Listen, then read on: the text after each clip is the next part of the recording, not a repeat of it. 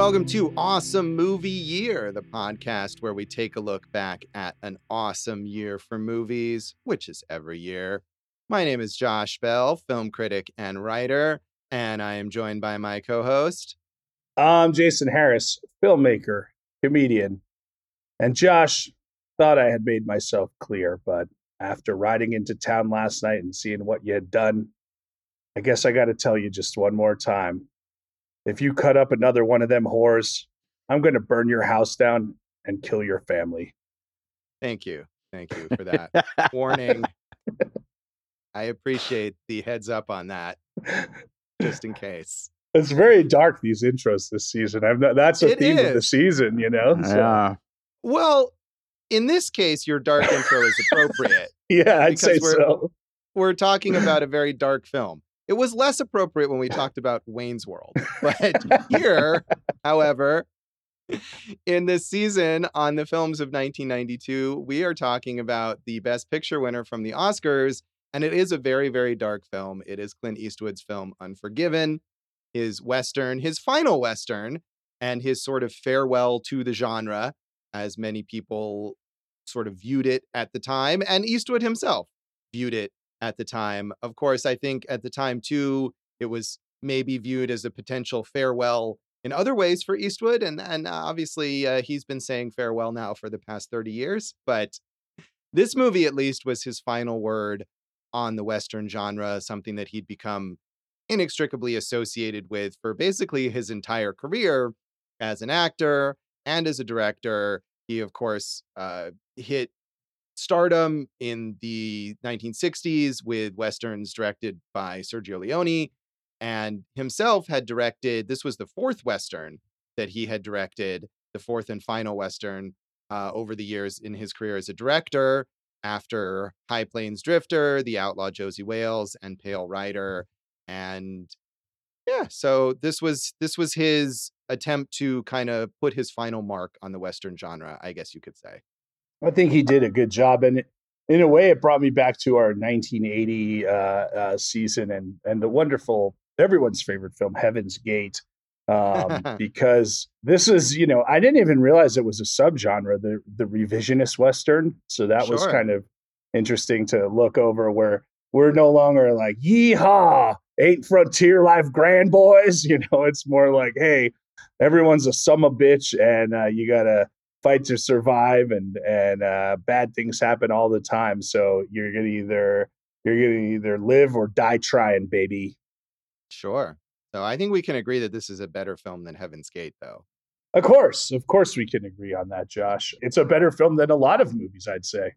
It is. You might even say it was the best picture of 1992. He nailed it, Dave. He nailed it right there. Oh yeah. At least the Academy said that it was nominated for 9 Oscars and it won 4 of them. It won Best Picture, Best Director for Clint Eastwood, Best Supporting Actor for Gene Hackman, who plays the ornery sheriff that Clint Eastwood's character William Money comes into conflict with. It also won Best Editing, and it was additionally nominated for Best Actor for Clint Eastwood, Best Original Screenplay, Best Art Direction, Best Cinematography, and Best Sound.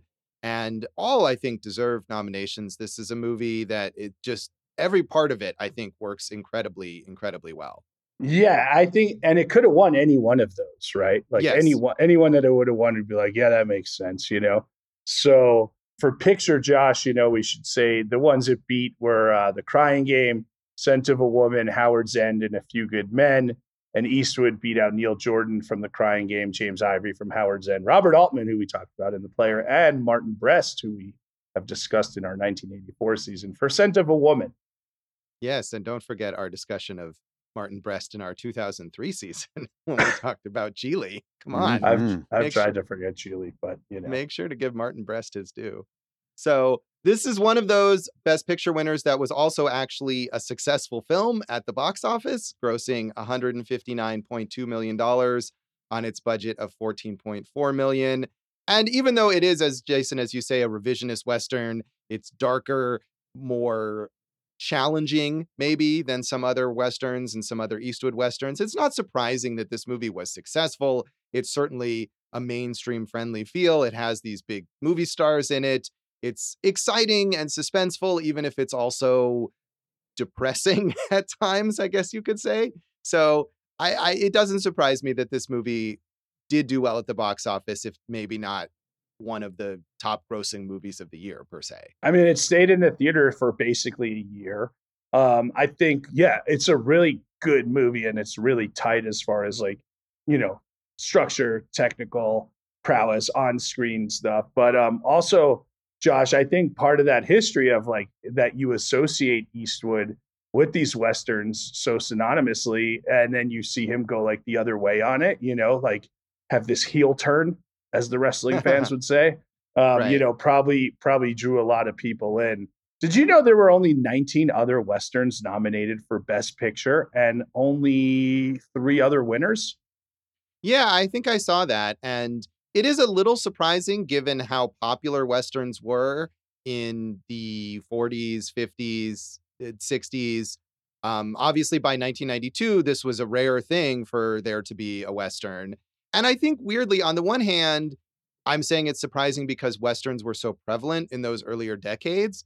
But on the other hand, because there were so many of them, they were maybe taken for granted. And by 1992, when there's a Western, it's like, wow, this is somebody bothered to make a Western. This is sort of a bigger deal. So it is a little surprising, but maybe not too I surprising. mean, I would have figured, John Wayne movie somewhere along the line would have won something at some point in time, right? So, Right. Well, I mean, those are Best Picture nominees. That doesn't mean that other elements of Western movies might not have been nominated in other categories. right, But yeah, right. as far as Best Picture goes, it was pretty rare. Yeah, you would figure And John Ford would be nominated or something. But Josh, real fast before you move on there, the ones that did win were Cimarron in 1931, Dances with Wolves in 1990, just 2 years before this. And of course, we covered No Country for Old Men in 2007. yeah, and I think it's a bit of a stretch to call No Country for Old Men a Western, really. I Um, don't. I don't. It's another revisionist modern Western, the same way that like Hell or High Water is or something. right. Yes, it is the similar to Hell or High Water. I think both of those, given that they take place in the present day, it stretches it a bit, but okay. But I think what's interesting there is, before this, as you pointed out, the previous winners were one in 1931 and then not until 1990. And basically that whole middle period is where we would have thought of the Western as a thriving genre. And it didn't get any of those nominations, or it didn't get any of those wins, at least, because I mean, I don't know why, but maybe because it was so commonplace and people thought, and it was thought of as sort of a lower, lesser genre. Westerns were B movies for the large majority of their existence, or the large majority of their popular existence. And I think it was only when they went away that we got the idea of a Western as a prestige thing, because it would be a risk to make a Western because it was no longer a big popular thing. And of course, now they're thriving on television. Yellowstone is its own empire at this point. Right. But again, that's one thing that's thriving on television. It's not like there's Westerns all over the place on TV. There's just Yellowstone and spin-offs of Yellowstone, really. Outer Range, that's a good one.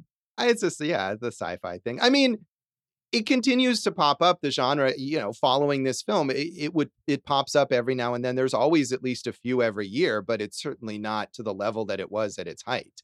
And it hasn't been, you know.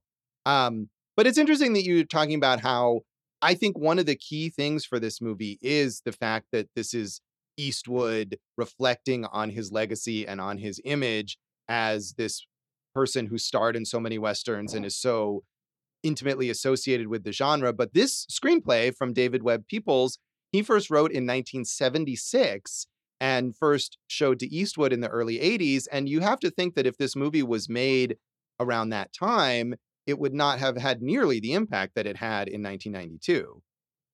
I agree. And David Webb Peoples had co-written Blade Runner. He later went on to write 12 Monkeys. So I agree with you. I think it had to be that moment in time where Eastwood kind of had ascended, and even David Webb Peoples had ascended, and they found the right time to do it. The alt titles were the Cut Whore Killings and the William Money Killings, which both are kind of cool names, but Unforgiven works for me. Yeah, those both sound more like B movie names, like maybe they would have been if it was made in 1976. But this is a classier name, a little bit, I think, for this film, and it does work. It's not just a random title. So this movie did well with audiences, as we said. It grossed a good amount at the box office. It also got a B plus from Cinema Score, which is the audience polling service, which is a decent score.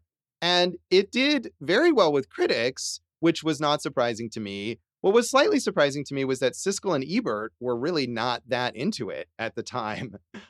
They were sort of outliers, actually, because critics generally were into it. It didn't. It's not one of these Oscar winners that got mixed response or was reassessed later. It was widely acclaimed at the time, but Siskel and Ebert actually split on it. Siskel gave it a thumbs down, and Ebert gave it a thumbs up, but it was sort of a mild thumbs up. Both of them thought it was too slow, that it was too meandering, that it had too many characters. Siskel complained that he wanted more of like a showdown between Clint Eastwood and Gene Hackman's characters, which is wildly missing the point of this movie, I think. But they were very mixed on it. Ebert later came around to it more. He did include it in his Great Movies series eventually. But it was interesting to me to see them, when it first came out and they're reviewing it just as it opens and they don't know what's going to happen with it later, of course, but they're basically dismissing it like, oh, here's Clint Eastwood doing another Western, whatever. It's not that great. Yeah, I didn't think about the showdown part. I guess that just kind of is like, hey, I wanted something really traditional here. But right. I do think they really missed the boat on the usage of characters, because I feel like all these characters are used really, really well. And it's like, they're not hard to keep track of. Like each one, you kind of know where they fit and what their purpose is. Right. And they spend a lot of time in that segment complaining about Richard Harris's character, English Bob, and how he could have just been removed entirely from the movie and it wouldn't make a difference. And I guess you could have removed him from the plot and it still would have held together. But I think thematically and just as a fascinating character, everything about his character and all the things that he does is worth watching. And so it really did feel like they missed the point of this film. Yeah, right. So you have that on two levels. The level you're talking about, which is like, it's Richard Harris and he's awesome and the character's interesting.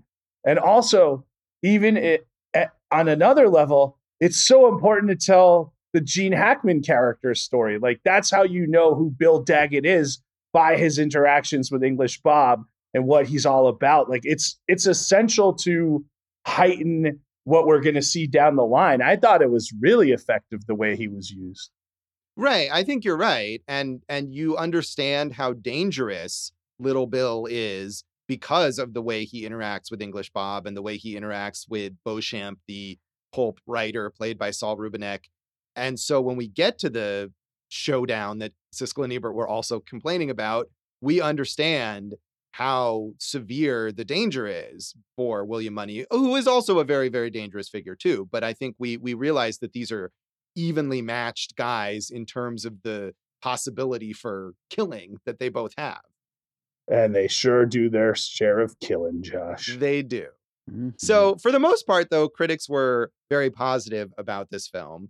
Dwayne Berge in The Hollywood Reporter said, with the squinty calm of an old pro, Eastwood has scoped the big notion sites of the Old West and shot asunder Americana myths, namely the romanticism of killing. Unforgiven is both a dark look into a bad man's soul and a hard reckoning over a growing country's bloody innards. Like a shooter whose skill allows him to take careful aim with a rifle rather than going for the easy splatter of a buckshot, director Eastwood's big picture is assuredly calibrated. He points your eye to the tiniest specks, the most telling and powerful parts of this moral panorama. You were talking about the lack of a showdown that Siskel and Ebert were, and then here we have something about the, kind of de-glorification, would you say, of killing? Is that what he Yeah. And I think that's right, because none of the kills are like, oh, what an amazing kill, right? Or whatnot. Like, they get the bandits or whatever, the guys who have the bounty on their head. And to me, the most memorable thing and one of the best parts of the movie, spoiler, if you haven't seen, is when Eastwood does get Little Bill at the end. and he's still alive, and William Money's standing over him, and Little Bill says, "I don't deserve to die like this." And he goes, "I'll see you in hell, William Money." Like, it's, man, that's the Oscar for Gene Hackman right there. He nails that. And it's like, oh, what character work. Right. And there's so many iconic lines in that moment when he says he doesn't deserve it. And William Money I'm says, building that. He goes, "I don't deserve to die like this. I'm building a house." Right. Yeah. And that's a great character detail for him. The fact that he is building that house and he just wants a porch where he can sit at night and kind of observe the land or whatever. And the idea that he's terrible at carpentry, as people point out multiple times. And he's building this poorly constructed house, but he's so proud of it. But that moment has one of the iconic lines from the movie when he says he doesn't deserve it. And William Money says, "Deserves got nothing to do with it." Right. Like, there are so many of these big iconic lines in here that sound badass, maybe out of context, but are really just about the futility of this whole violent Wild West life that is really what this movie is about. Yeah, I didn't take notes, but I took notes obviously, but not while I was watching. But they really got a lot of that great language from the Old West in there, just in different character lines when describing different things going on. That was one of the wonderful assets of this film. Yeah, I think the writing here is fantastic, and credit to David Webb Peoples in addition to Eastwood, because the screenplay here is just rock solid and the dialogue is excellent. So Kenneth Turan in the LA Times also gets to a lot of this idea of deglorification. He says, "As True Grit was for John Wayne, this is also something of a last hurrah for Eastwood's man with no name persona.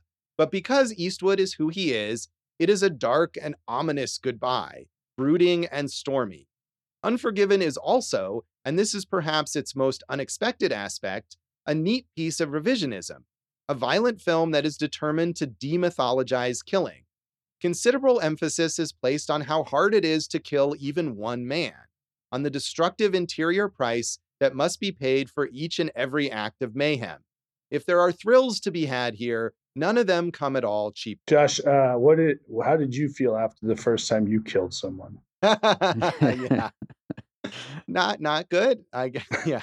No, it wasn't. I don't know how to answer that question. I mean, we are anti-murder on this podcast, so maybe True. It's because you've done the murder and you're like, hey, you know what? It's not a bad good idea. Thing. I'm not. Yeah. Not for me.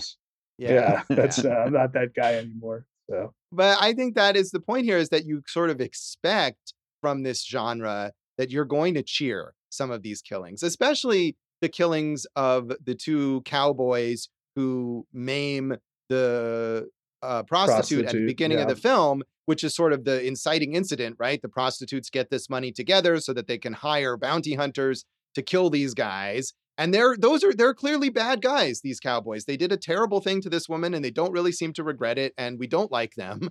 But when they finally get killed, it's horrifying. It's awful. I mean, the scene where they kill the younger one, the one who didn't actually do the slashing, but just kind of helped out. And William Money shoots him from a distance and his aim is not great.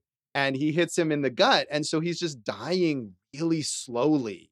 And he's in pain and he's thirsty. It's just agonizing. It's the most horrible, horrible thing.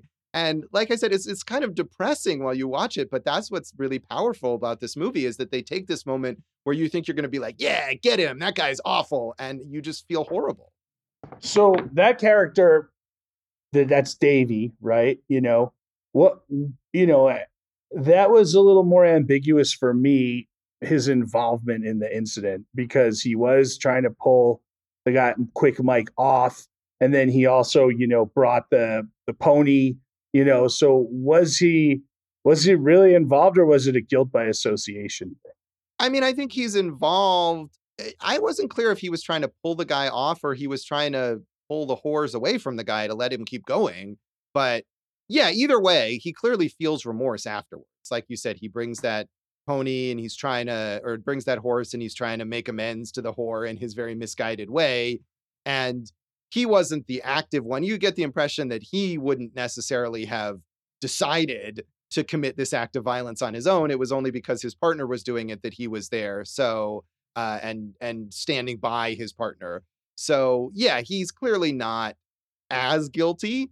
But when we see the other guy get killed, it's less agonizing, it's quicker, but it's also terrible. Yeah, he's sitting on the shitter there in the outhouse. He's unarmed. He's putting his hands up like, please don't shoot me. And then the Schofield kid shoots him, and it's agonizing for him to do because he has to really face up to what it means to kill somebody for the first time. So I think in both cases, even in the case of the guy who's clearly more guilty and clearly did a horrible thing and doesn't feel bad about it, it's still terrible to watch him get killed.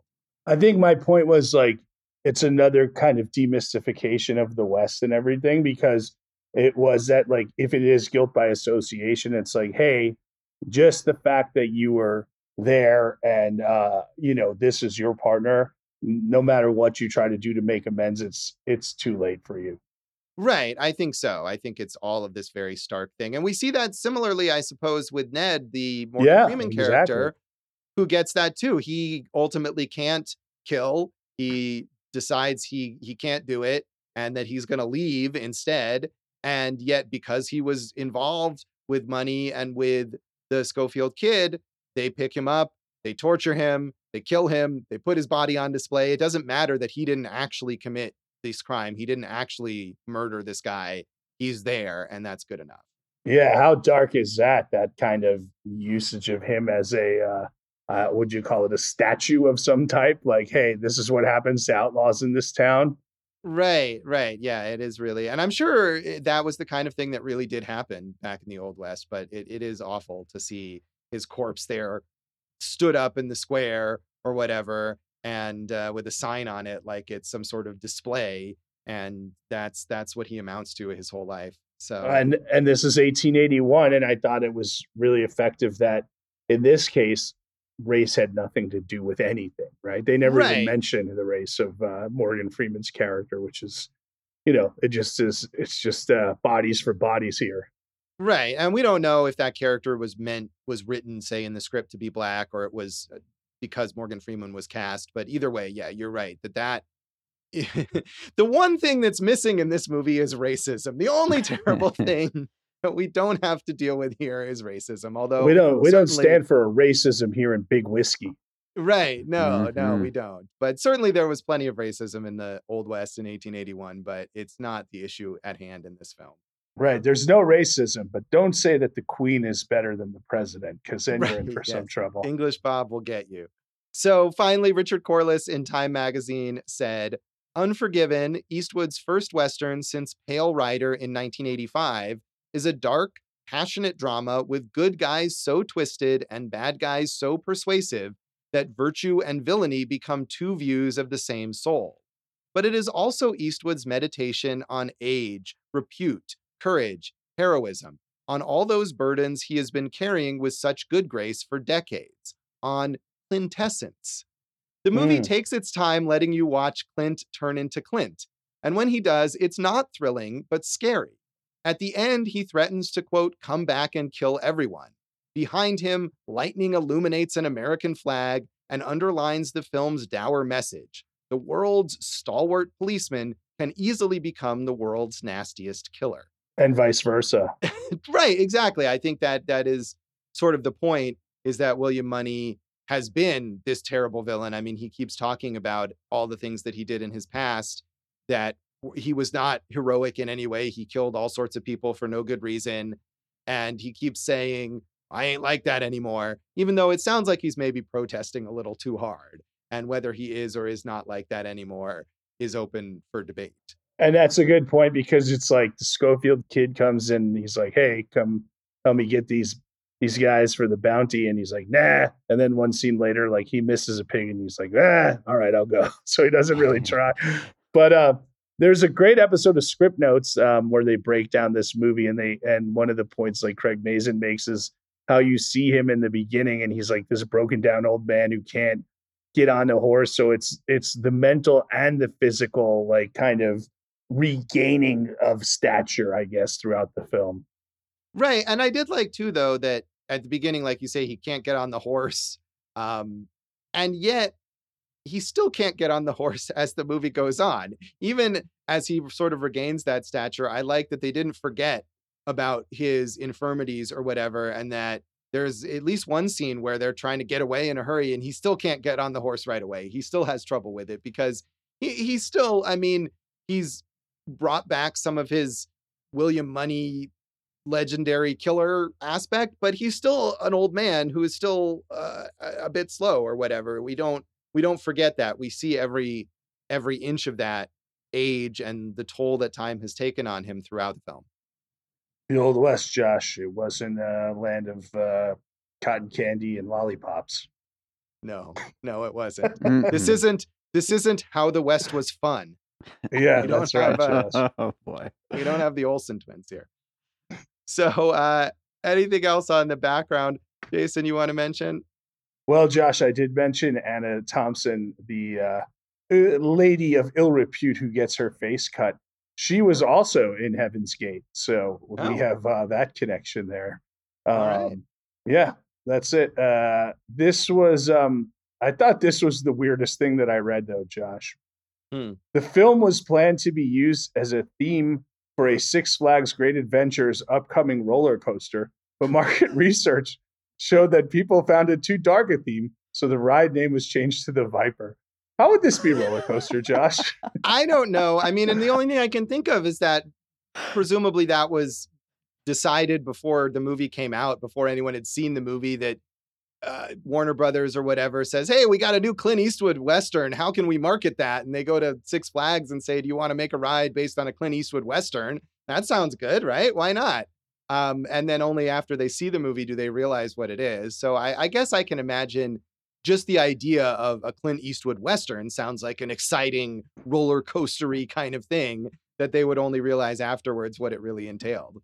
Unless someone just snuck one in on Wikipedia just to mess with us. That is also possible. That does happen. So did you see this movie in 1992, Jason? Josh, I didn't see it in 1992. I did see it a few years ago. And when you're checking off like the great films of all time, I liked it then. But in a reversal of most of my commentaries on Awesome Movie Year, I liked it more this time. Oh, well, that's good. I'm glad to hear that. So I think I did see it in 1992, not in the theater, but at home, probably because it was the Best Picture winner and it seemed like something that I should watch, even though most of the other nominees, I think I didn't see at that time and haven't still seen. You guys didn't do family movie night for Howard's End, Josh? No, we didn't. And I think I probably watched this on my own, even though, as I've said many times on this show, my dad was and is a huge fan of Westerns. But I think I don't recall watching this with him. I'm sure he watched it too, but I think I probably just watched it on my own. And I hadn't seen it since then. And I didn't really remember much of anything about it or my reaction other than I think I liked it at the time, but I was not really into Westerns back then. I'm much more so now. And I really liked it this time. It's just a fantastic film. It's really good. And I watched just a couple days before also Pale Rider and The Outlaw Josie Wales, two of the three other Westerns that Eastwood directed, both of which are good, but are more traditional, even though they have some revisionist elements, but they're much more traditional. But watching those and then watching this right away, it's like, this is so much better. This is such a huge step above those other two. It's so much more complex. The characters are so much more interesting. Even the way it looks is better. So it was impressive to watch it right after those other ones. Yeah, and your first time in 30 years. That's pretty cool. Right. Yeah, I had not ever felt a need to revisit this film, but I'm glad that I did. Does your dad like it? I think so. I'm not sure. I mean, like I said, I know he likes Westerns in general. I would imagine that he does, but I don't recall having a specific discussion about this movie. I mean, he watches a lot of older Westerns too that are, I suppose, more traditional, but I think he would get behind this one as well. Yeah. Well, hopefully he's not cutting up any more horse. No, I think he's retired. So he's like William Money on the pig farm. He doesn't have it in him anymore. No, he doesn't. So Dave, had you seen this one before? I don't think so. I've always kind of stayed away from Westerns. It's just not really my genre, but it was really good though. So Josh said, according to your Letterboxd review, by the way, I'm on Letterboxd to go for Jason. He said you gave it a good review, but didn't seem to like it that much. Yeah, no, I liked it plenty. I think I even said in my Letterboxd review, like as far as Westerns go, it's like practically perfect, but like it's just not my genre. So like on a personal level, I kind of rated it a little on the lower end. But yeah, no, it's really good though. Yeah, I mean, and I think that's fair that Westerns, as popular as they were for many, many decades, and as much as they still come back periodically, is a very specific kind of thing and something that a lot of people are just, it just doesn't matter what the approach is or what kind of story it's telling. Westerns just turn some people off. And I get that, I suppose. Josh, everything is a specific kind of thing. That's why it's a genre. Right, but I think the parameters of a Western are a little more narrow. I mean, like we were just saying with Hell or High Water or with No Country for Old Men, I think most people would not really think of those as a Western and things that fit within the narrow parameters of that genre. It's not like horror movies or something where there's a lot more range within the genre. I think there is more range than people who dismiss Westerns give them credit for, but it's still not a huge amount. And so it's easier for people to dismiss that kind of thing versus saying they don't like comedies or something like that. Who doesn't like comedies? That's a dumb example. Right. That's like people who are like, I don't like sandwiches. Just leave me alone. Yeah, who doesn't like sandwiches? Yeah, sandwiches rule. I love All right. sandwiches. Well, on that note, we'll come back in a moment and talk more of our general thoughts on Unforgiven.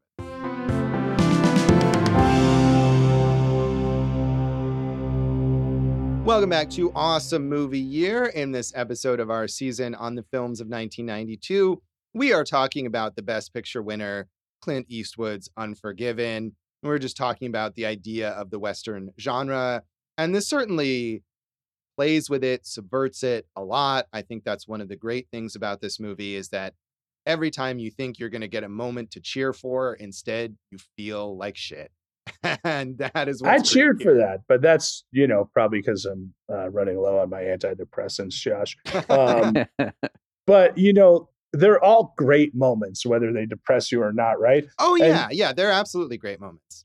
And like, you could just we could literally just sit here and list them off. Like the scene where little Bill just beats the hell out of, we mentioned English Bob before, but how about the scene where he beats up William Money, who's, sick with like a fever or the flu. And then William Money has to crawl on his hands and knees out of the bar or the saloon while the other two escape from upstairs. And it's just pouring rain. And like, it's one of the great cinematic moments I can think of this guy. Like, he can't get any lower like that, and then he almost dies. So that kind of goes along with it. But, what a moment right there.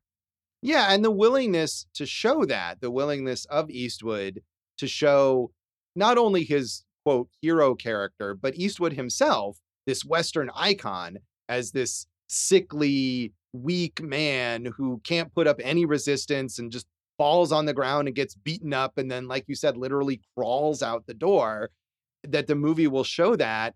And then, yeah, okay, eventually he kills little Bill, but it's not like this triumphant return for him that he comes back from this low point and is back on top or whatever. It's a sad moment too when he kills little Bill, as you're saying earlier, is that this guy's lying on the floor, and however formidable he was at one time, he's just kind of whimpering like, I was building a house, and that's what he cares about, and that's his death scene. It's not a big triumph moment at all.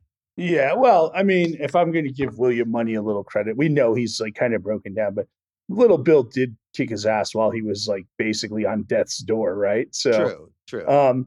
But I think it's also like kind of the precursor to what we see with Eastwood going forward, in all these movies like Gran Torino and everything, as this old man who's not supposed to be able to hack it, but he's able to pull out like one more just whatever success and everything like that. So one thing I think is interesting is like, I get it. The Academy's the Academy, but Hackman's also the lead actor in this thing. I think they're both lead actors in this movie.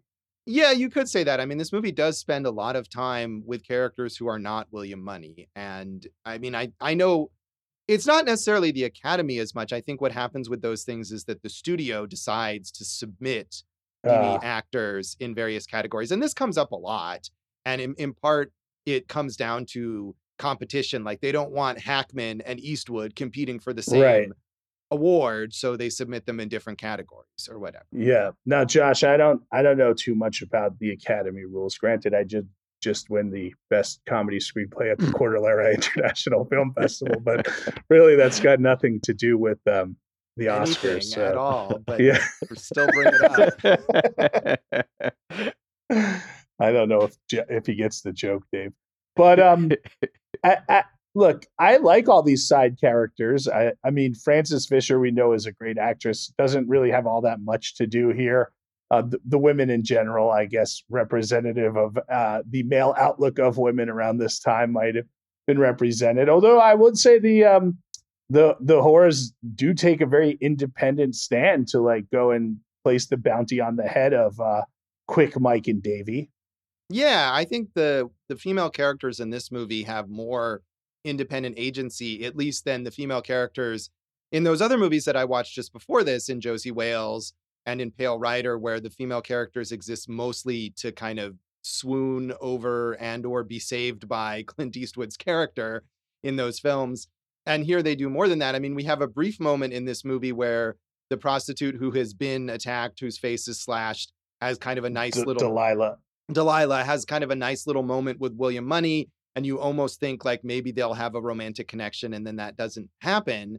And I appreciated that they didn't have to throw that in too. But yeah, Frances Fisher's character is very proactive and is always fighting back and arguing against these terrible men who treat her and her fellow prostitutes terribly. And I liked her performance. You're right. She doesn't have that much to do, but with what she gets to do, I think she did a lot with it. I really do like Saul Rubinek as Beauchamp, the biographer who gets caught up in all the and he's basically a star fucker in the 1800s, right? You know? Yes. But I mean, I did find the Schofield kid annoying, and I wonder if that's less about the performance and more about just the character himself.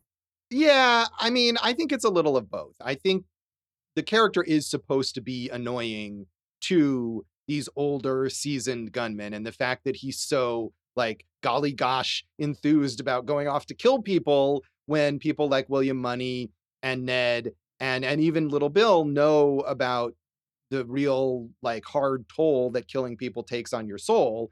And so that's meant to be kind of an annoying character. But I do think that in a movie with such an amazing cast, in a movie with Clint Eastwood and Morgan Freeman and Gene Hackman and Richard Harris and even Frances Fisher, that this nobody guy, this actor that they've cast, James Woolvett, as the Schofield kid, is just kind of out of his depth, I think. And that's okay. You know, he's a younger actor, and obviously he's not going to have the gravitas and the seasoned experience of those older performers.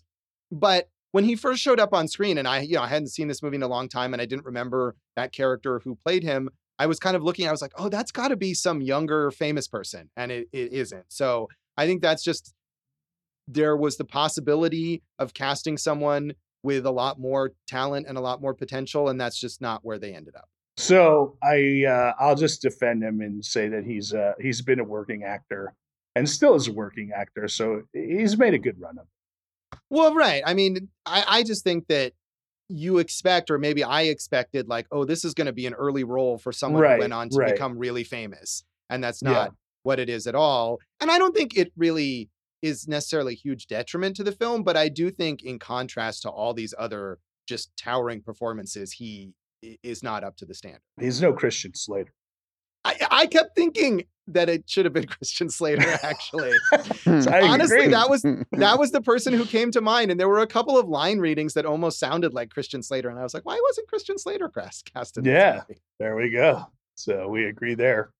Yes. You know, we talked about the cinematography, Josh. Cinematography. Delicious. Yeah, very tasty. And Jack Green shot all of Clint Eastwood's movies from 1986 through 2000, and then went on to shoot like a bunch of like stuff like Twister and 50 First Dates. Very varied career, but Eastwood is, you know, famous for having his department heads and his crew locked in. And he shoots in that kind of European style, you know, maybe 2 or 3 takes, and we're moving on 8 to 10 hour days. And the thing with that is it's interesting because you're not getting all those takes. You better be on your game because if you don't get it now, you ain't gonna get it, buddy.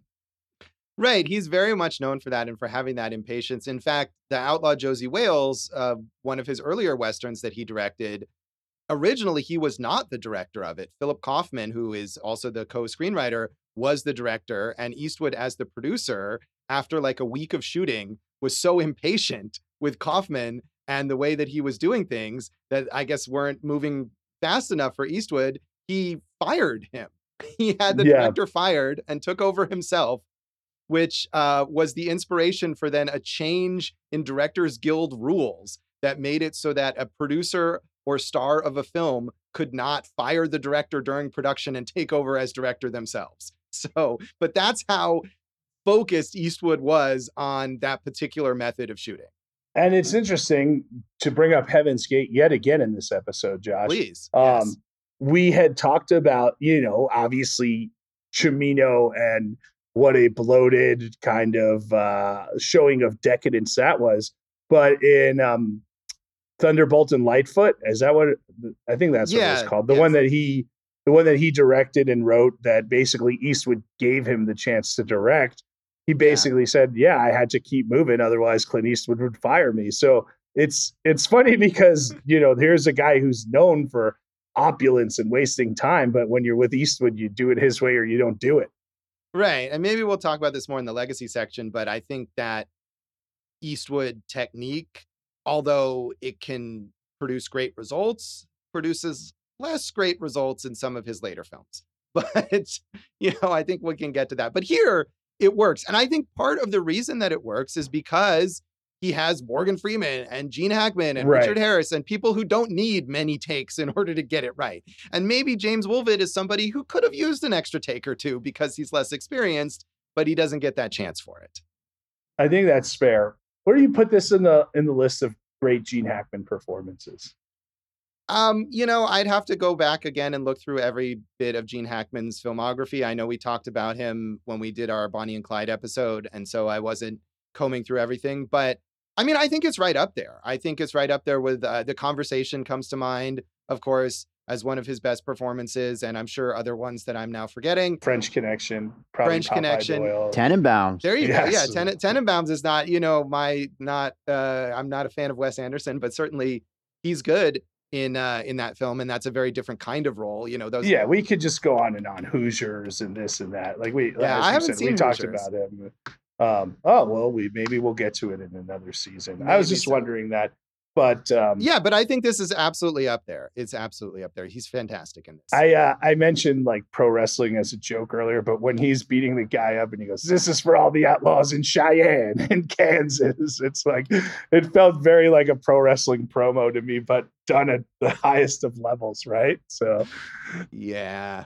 What if Clint Eastwood directed a pro wrestling promo? It could be next. It could be next, Josh. Can I shout out one other thing before we get to the rating? I bet it's the score. So I didn't want to talk about the score necessarily. It's solid. It's a great score, yeah.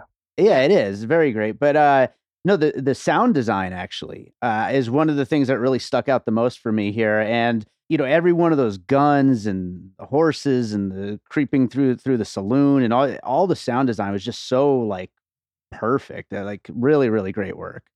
Yeah, and that was another thing that was nominated for an Oscar for. And I do want to shout out the score because I thought the score was really good. And I looked at the composer and I was like, oh, who is this Lenny Nyhouse? I've not heard of. Why was he not an in-demand composer? But like Jason, that you were mentioning with Eastwood, he works with the same people over and over again. And this guy basically just worked on Eastwood movies. He scored a whole bunch of Eastwood movies and almost nothing else.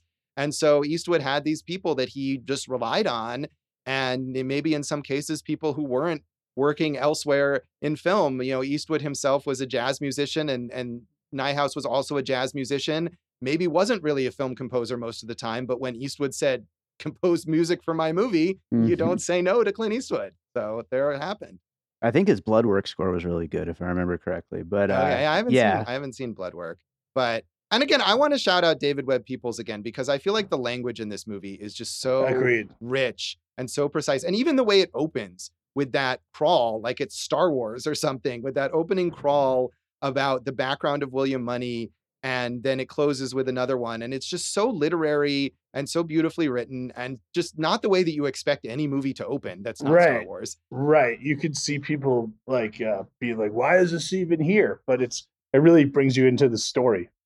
Right. It brings you into the story, and it closes the story on a perfect note. So yeah, those are just a couple other elements, and then we can go ahead and rate this.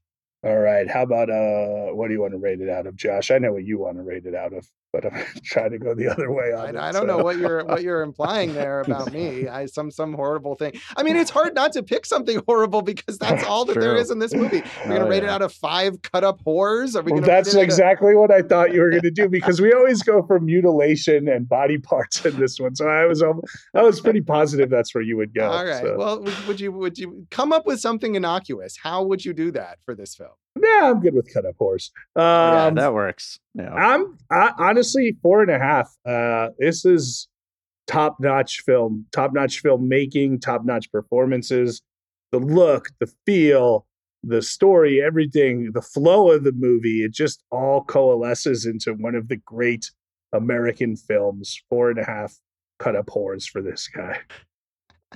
And I'm going to agree with you. I mean, everything that you're saying is correct. I'm going to give it 4 out of 5 cut up whores. Just maybe I didn't quite like it as much, but I don't have any real criticisms for this film. It is a fantastic movie that I really enjoyed watching again.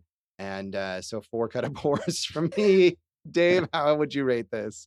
I'm going 3.5, but just know that that's a personal rating. You know, it's a fantastic movie and like expertly made in every aspect, really. So it's a really strong 3.5. All right. Thank you, Dave, for telling us it's a personal rating, so none of us confused with that you're actually rating it for someone else. I'm rating it for you. Dave is the official authority on movie ratings. And the cut up whores. Yeah. We'll come back in a moment and talk about the legacy of Unforgiven.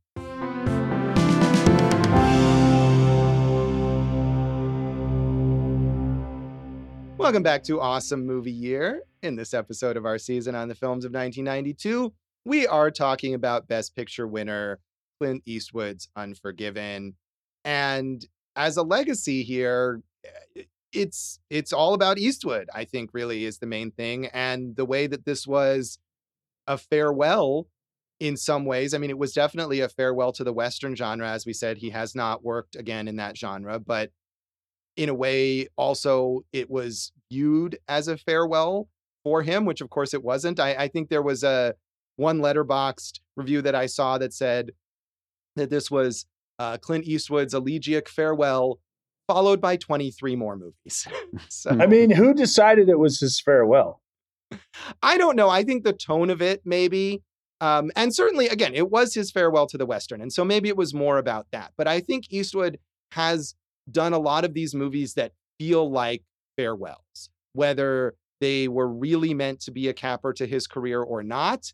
They have that tone to them. And my thing is, like, maybe that's just the theme he keeps coming back to, because now he's in his 90s and he's like, well, one of these will be my farewell, whether I want it to be or not. So maybe that's just, filmmakers have themes. That could be a theme that he's working with. I mean, yeah. Look, I don't like $1 Million Baby. I was really not happy when that won the Best Picture over The Aviator, Scorsese. But he did repeat as Best Picture and Best Director with $1 Million Baby. And he's had a lot of big box office hits since then, like American Sniper, right? So I think when you get to like Eastwood's stature, like you don't worry about it. You just, because right now we're literally having this conversation with Warner Brothers, right? And David Zaslav, who's the new head. I don't know if I'm going to honor this Clint Eastwood contract. It's like, dude, just let him do his thing, man. Warner Brothers will survive. He deserves to do whatever he wants at this point in time. He does. And I mean, I will say, even though looking over, and I've seen a lot of Clint Eastwood movies. I've seen basically every movie that he's directed in the last 20 plus years, just because they're all major movies. And many of them, if not most of them, have come out since I've been reviewing movies. And so, of course, I'm going to see this big new Clint Eastwood film. It's just, there's not a choice. And I don't really like most of them as films. I do think, like I was saying before, that his very laconic, casual style of direction has not served him all that well as it's gone on. But at the same time, he's so prolific that I can still point to some of these movies that I thought were fantastic. Mystic River, I remember absolutely loving. I really like Letters from Iwo Jima, which is, I think, a slightly underrated Clint Eastwood film, even though that was also nominated for Oscars. He was nominated, as you said, he won for $1 Million Baby, also was nominated for Mystic River, Letters from Iwo Jima, and American Sniper, which I really dislike. I also really, really dislike $1 Million Baby. But he just keeps going. And his career since this film has really been more about being a director than being an actor. Since Unforgiven, he only appeared in 2 movies that he acted in and didn't direct.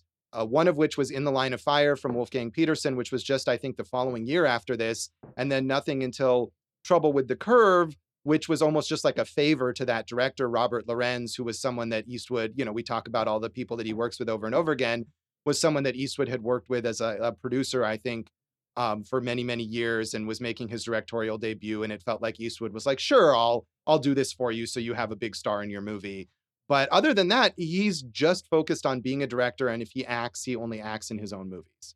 I think part of that has to be, again, you're talking about a dude who's getting older, who's making 17 movies a year, right? And it takes basically 2 years to make a movie. So if he's focused on making his movies and he's acting in them, how does he have time to do anything else? Right. I think he clearly decided that the important thing for him was to direct, and that you're right. He didn't want to take time out to act in other people's movies when he could be focusing on directing his own films. And he's 92 right now, but he's still going. He just made Cry Macho last year, which is another farewell seeming film. And I don't know, did you see that movie, Jason? No, I had seen The Mule before it, and this one just felt like The Mule Part 2. So I was just like, I'm good on this one. So yeah, I think I didn't really care for either of those films. And I think especially in Cry Macho, it's weird because it's like, yes, this is a movie about an aging character who is much, like William Money, it has sort of been put out to pasture and then is getting back into the swing of things. But the character should be in his 60s and Clinton is in his 90s. And it just really, it was not believable. As spry as Clint is for a guy who's 92, I just didn't buy him as that character in Cry Macho. And again, I feel like part of the problem is that his directing is so laid back that unless he casts people like Gene Hackman and Morgan Freeman, he just doesn't get the performances that he needs to get in these movies. I don't know if you've seen the 1517 to Paris, which was his movie that he directed about those American soldiers who thwarted an attack on a train in Paris that was a big news story. And he made the very, very baffling decision of casting those real guys as themselves, and they're not actors. And that movie is just one of the worst movies I've seen because it's Eastwood doing his normal thing where he's giving these non-actors one take and they cannot do any of it. It is so painful and so unconvincing. And so he's definitely still made some baffling choices as a director. Josh, I guess the only thing I could say to that is he calls his cock macho. I'm amazed that it took this long for you to break out some kind of Clint Eastwood impression. I don't really have a good impression, but I remember when Dave and I were covering and on the Piecing It Together preview, we do the trailer episode every month, and I was just like, how could I watch this movie if this is in the trailer? Like, he calls his cock macho. All right. Whatever. So. Yeah, it's because he's talking about a rooster at the time. He's not actually. Yes, there is there's a rooster named Macho, but 90-year-old Clint Eastwood still has a romantic subplot in that film with a woman who is like maybe in her 60s, but it's still like, this is not age appropriate. And in The Mule, he has like 2 threesomes, I think, doesn't he? Yeah. It's not age appropriate. Josh is now talking about a 90-year-old shouldn't be able to be with a 60-year-old. You're so woke, Josh. I'm not saying he shouldn't be able to. I'm saying that in the context of that film and that character, I didn't believe it. Oh, okay. All right. That's fair then. So yeah, I think you've piled up enough on Clint Eastwood for one day, Josh. and I like Clint Eastwood. I loved this film, and I think he's done a lot of good stuff, but I think his certain things that were strengths became weaknesses as his career went on. What's your favorite directed by Clint Eastwood post Unforgiven? I mean, I think, like I said, it's either Mystic Mystic River River. or Letters Yeah. from Iwo Jima. Those two, I think, are the best ones. Yeah. So what about you, Dave? I would actually go with those same two. Yeah, Letters from Iwo Jima is great. And Mystic River, who doesn't love Mystic River? Yeah. Yeah. So, as I said, we talked about Gene Hackman's career when we did our episode on Bonnie and Clyde. We've talked about Morgan Freeman. You know, Yeah. we've done these guys. We've covered these guys. They're big, towering figures. Morgan Freeman still working into his late 80s. And Hackman, of course, retired in 2004 after the genius that was Welcome to Mooseport, because he was like, how do I top this? I mean, It's dude, I impossible. miss Gene Hackman. He's so good, but He is you good. know. And he is also, I think he's the same age as Eastwood. I think he's also 92. And still writing books, still painting. Give him his due. yeah, Josh. no, good for him. I mean, he did exactly what he wanted to, but I just think, you know, between 2004 and now, I'm sure we could have gotten some good work out of him, but he absolutely deserves to do what he wants. And if he decided that he was done with acting and he wanted to retire, I wouldn't have wanted to see a movie with Gene Hackman where he didn't want to be there, and a bunch of Gene Hackman performances where he's not engaged and doesn't care. We have many, many aging actors giving those performances. We don't need more of them. And that doesn't seem like Gene Hackman, you know, he was so into it. But let's talk about, you know, we mentioned Frances Fisher. You know, a few years ago, she was in The Watchmen, which was great, and obviously Titanic. She is got about like 7 projects going right now. She's an in-demand actress, all the way from voice acting to like some of these smaller, probably straight to what used to be video movies to just big like Western projects. And Saul Rubinek is another major character actor. He is quintessential to the Canadian theater scene. So, you know, I think we kind of came down on the Schofield kid there. Himes, or I think it's Himes. You called him James, right? Oh yeah, I don't know. It didn't look like he was Latino or anything like that. But No. I don't know his ethnic background. But anyway, like, you know, it was very wise to surround this film with such good character actors. Right. And I think that is one of the things that, again, makes him look a little weaker. But like you said, he was a working actor for a while. He doesn't have any credits post 2008. So I'm not sure if he's retired or just stopped getting work and moved on to something else. But he did work for quite a long time after this film. And Saul Rubinek is great. He's one of those character actors that every time he shows up, you know, you're going to get something good out of him, even if the project is not that good. And he did appear at least in one other Western, one of these movies that's a periodic Western revival, which is the Coen Brothers, The Ballad of Buster Scruggs. Right. He does a great job in that film. So, and he fits perfectly with the Coen Brothers sensibility, I think. And we've talked a little about Richard Harris, obviously a legendary actor, and he kind of went out on a high note in Harry Potter. But did you know, Josh, he had a worldwide hit with his cover of MacArthur Park? I did not know that, but that is quite a fact to bring up there. Wow. Got a lot of facts, Josh. Yes, for instance, Anna Thompson, who played Delilah, who we had seen in The Crow, if you remember, and Heaven's Gate. What do you want to tell us about her collaborations with Amos Collick? What do you know about the Amos Collick films, Josh? I don't know anything about any of this, but I feel like you're going to tell me. Nah, I'll just move on. I mean, he's like one of these like New York, like kind of, I mean, he did like Desperately Seeking Susan, but I think he was like one of these like transversive, subversive, like New York kind of filmmakers in the 80s who was just like scrappy and putting stuff together that maybe like would be an interesting point for us to jump into from her, because she became synonymous with his work and none of us really know about it. Yeah, I'm not familiar with his work really. So that is an interesting detour that I was not aware of. So well, let me give you one more, Josh. One thing I was looking to watch but was not able to find was the 2013 Japanese film Unforgiven with Ken Watanabe, based in the Meiji period. It sounds like it would be awesome to me. Yeah, I was really intrigued by that, which is a direct remake of this film. And I would have tried. It is available, I think, to rent on digital. It's not streaming on any subscription services, but it is available in the US for people to watch. And I just discovered that, you know, right before this when we were doing research. So didn't have a chance to watch it, but I would have at least tried to seek that out because it does sound fascinating. And it sounds like they did a good job of remaking it. It's not just, I mean, Unforgiven is so good that you think, how could anyone remake this? But just based on reviews and some Letterboxd comments, it sounds like they did do it justice. And Ken Watanabe is a great actor. So He's so I would good, yeah. very much be curious to see that film. Yeah, and it would be, I think what makes it work is the idea like they're doing it in a contemporary period to when this was done, but in a totally different culture. So I think that would be really interesting to check out.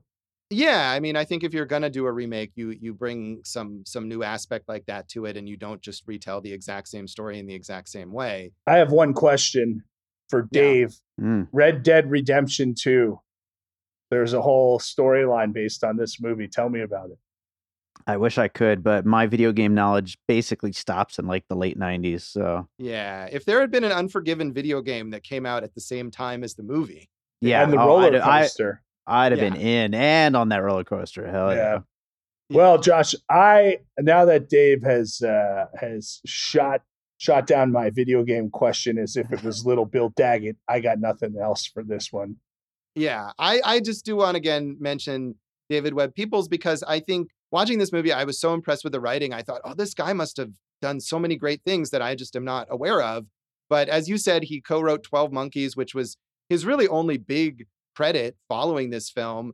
And his final screenwriting credit is for a Paul W.S. Anderson film called Soldier, which was not really a big deal in any way in 1998. And he doesn't have any screenwriting credits after that. So I'm not sure. I mean, he's getting up there now and maybe he would be retired. But in those 24 years since then, I don't know if he was, a lot of times working writers in Hollywood, they do a lot of writing that just doesn't actually get made into films. I don't know if that was the case for him, but I was disappointed that there weren't any other great David Webb Peoples screenplays for me to go watch a movie of. I mean, Blade Runner, right? He co-wrote Blade Runner also. Well, right. And Blade Runner is great, but I mean, I think he just kind of came in and did some revisions and additions on that. And not to discredit him, but it doesn't feel like it's, his original story or original idea the way that this film does. All right. Fair, Josh. Thank you. All right. So that's Unforgiven. And that is this episode of Awesome Movie Year. Check us out on social media. Yeah, check us out on social media. We're at awesomemovieyear.com. Awesome Movie Year on Facebook and Instagram. Awesome Movie Pod on Twitter. I'm Jason Harris Comedy or Jay Harris Comedy on all of those socials. Go for Jason on Letterboxd. Also, check out my new ventures, Eat This Comedy and The Trivia Party, both of which will have websites. But right now you can find on Instagram. Something that still doesn't have a website is goforjason.com. There you go, Josh. All right. So, and if you're here in Vegas, you can see Jason at one of those things at the Eat This Comedy shows or at his Trivia Party nights that he hosts every week. So, yeah, where we often have movie rounds. So come right. on. And shootouts, right? Well, if you're not there, they'll probably be safer. So. Okay. Don't leave your guns at home if yes, you go to please. the Trivia Party. Oh, good. All right. So I'm at joshbellhateseverything.com, which is not a great website, but probably has some things I've written about Clint Eastwood movies over the years. Josh Bell Hates Everything on Facebook and at Signal Bleed on Twitter and at Signal Bleed on Letterboxd, where I certainly am more active in posting thoughts on movies. And you can listen to our producer, David Rosen's awesome podcast, Piecing It Together. Check out Piecing It Together wherever you listen to podcasts and follow us on social media at Piecing Pod.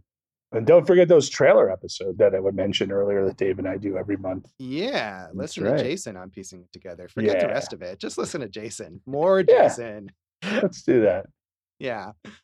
So, Jason, what do we have in our next episode? Well, Josh, it's Dave's pick, but since you want more Jason, Dead Alive by Peter Jackson. Oh, man. Just stealing poor Dave's thunder there. Dave, do you want to say one small thing about Dead Alive by Peter Jackson that's your pick? Nope, Jason did it well. So. All right. So tune in next time for Dead Alive. And thanks for listening to Awesome Movie Year. Thank you for listening to Awesome Movie Year. Make sure to follow Awesome Movie Year on Facebook, at Awesome Movie Pod on Twitter, and at Awesome Movie Year on Instagram. And if you like the show, review us and rate us with 5 stars on Apple Podcasts.